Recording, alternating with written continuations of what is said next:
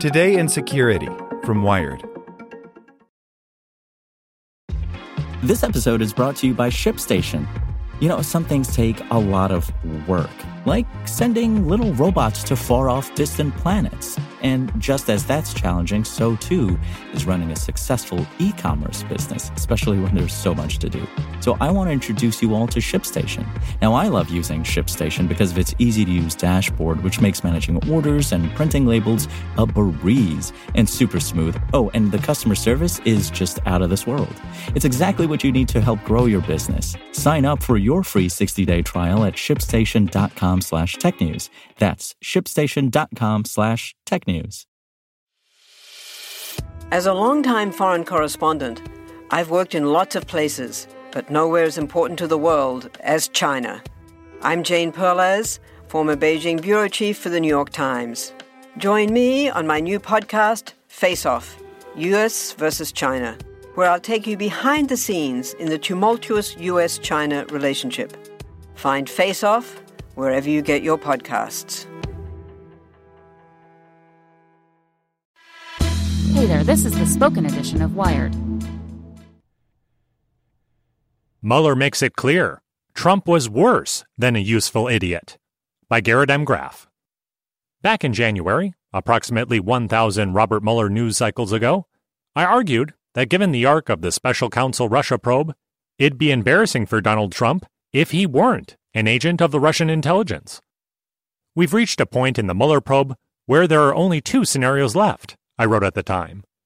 Either the president is compromised by the Russian government and has been working covertly to cooperate with Vladimir Putin after Russia helped him win the 2016 election, or Trump will go down in history as the world's most famous useful idiot, as communists used to call those who could be co-opted to the cause without realizing it.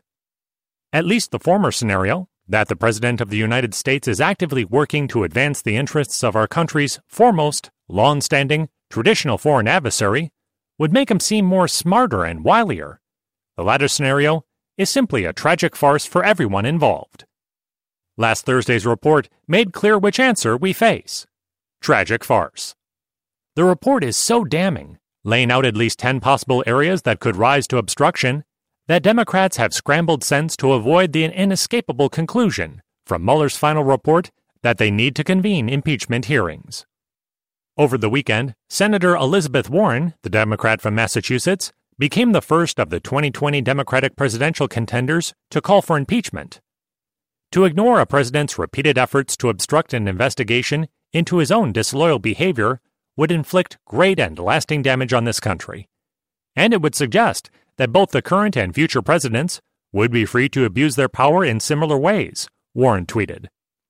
But as Mueller laid out in his 448-page report, Trump's behavior during his campaign and first 2 years in office makes clear that Trump was not simply a useful idiot, a clueless pawn manipulated to Russia's ends.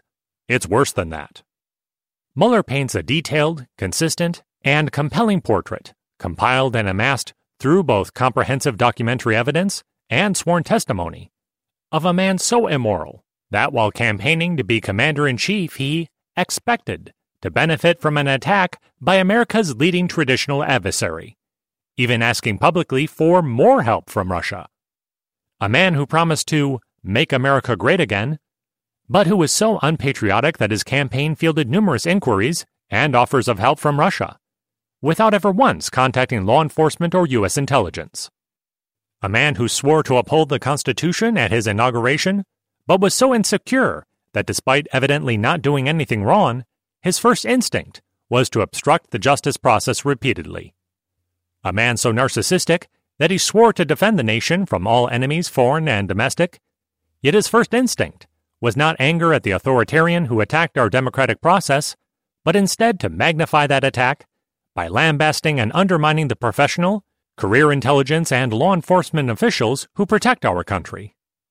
A man so greedy that he lied repeatedly and openly to the American people about how he hoped Vladimir Putin would deliver hundreds of millions of dollars to his personal family business.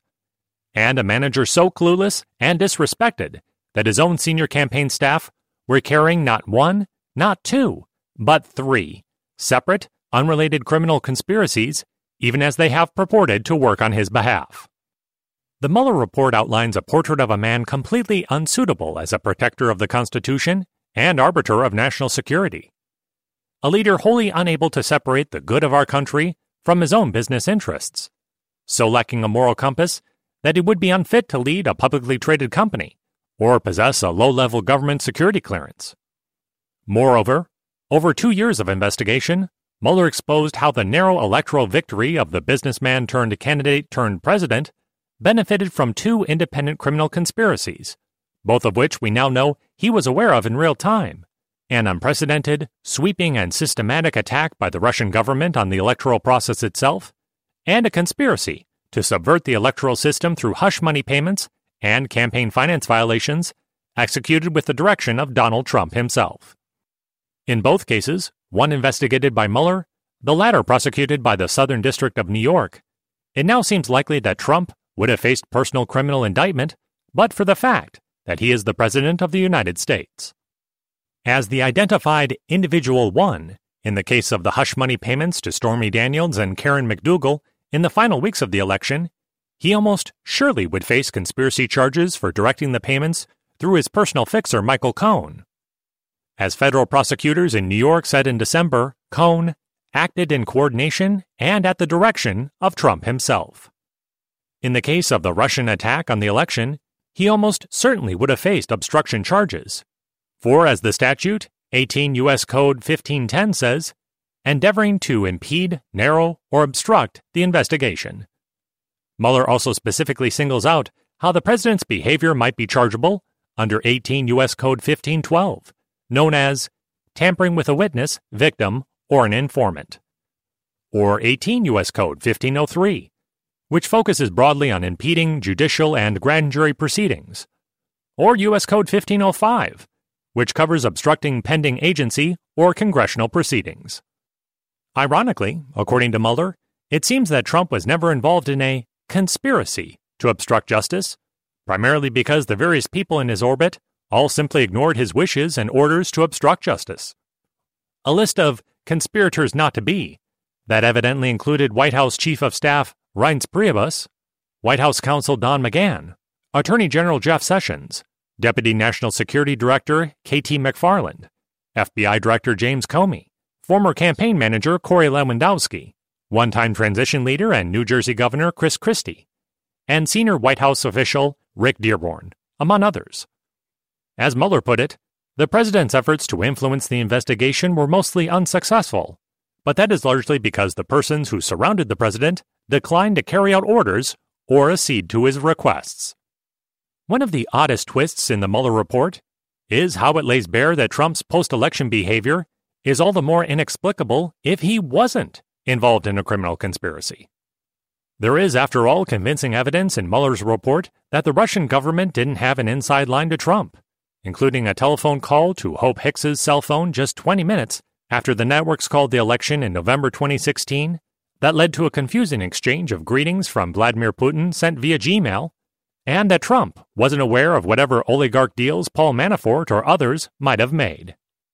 Yet, if he was wholly innocent, his post-election coddling and cuddling up with Putin seems all the more odd. Why the secret meetings without his staff? Why hide the notes made by the American translator in other meetings? Why the repeated lies about meetings with Russian officials, if they were all indeed innocent? Why the years-long refusal to testify openly, honestly, and quickly before the special counsel? Mueller makes clear how much Trump fumed over the FBI investigation and the special counsel probe, but that apparently 100% of his anger was directed at the FBI, Mueller, and the Justice Department. None of it apparently at the original instigator, Putin, and the Russian GRU.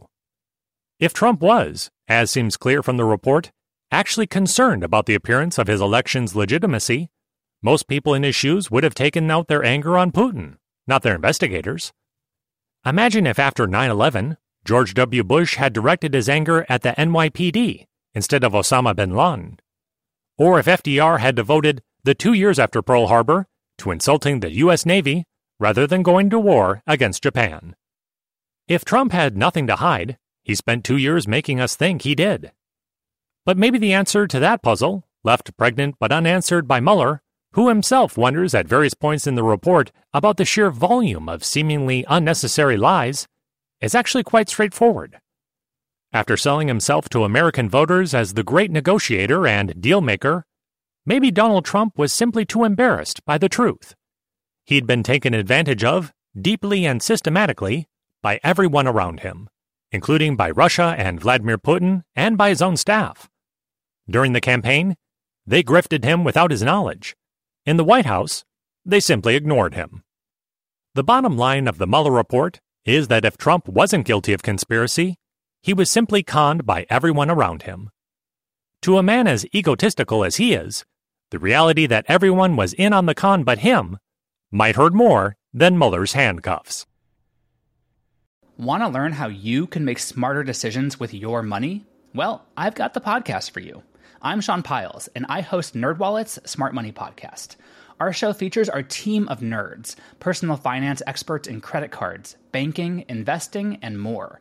And they'll help you make the most of your money while cutting through the clutter and misinformation in today's world of personal finance. You'll get clarity on strategies to help you build your wealth, invest wisely, shop for financial products, and plan for major life events. Listen to NerdWallet's Smart Money Podcast wherever you get your podcasts.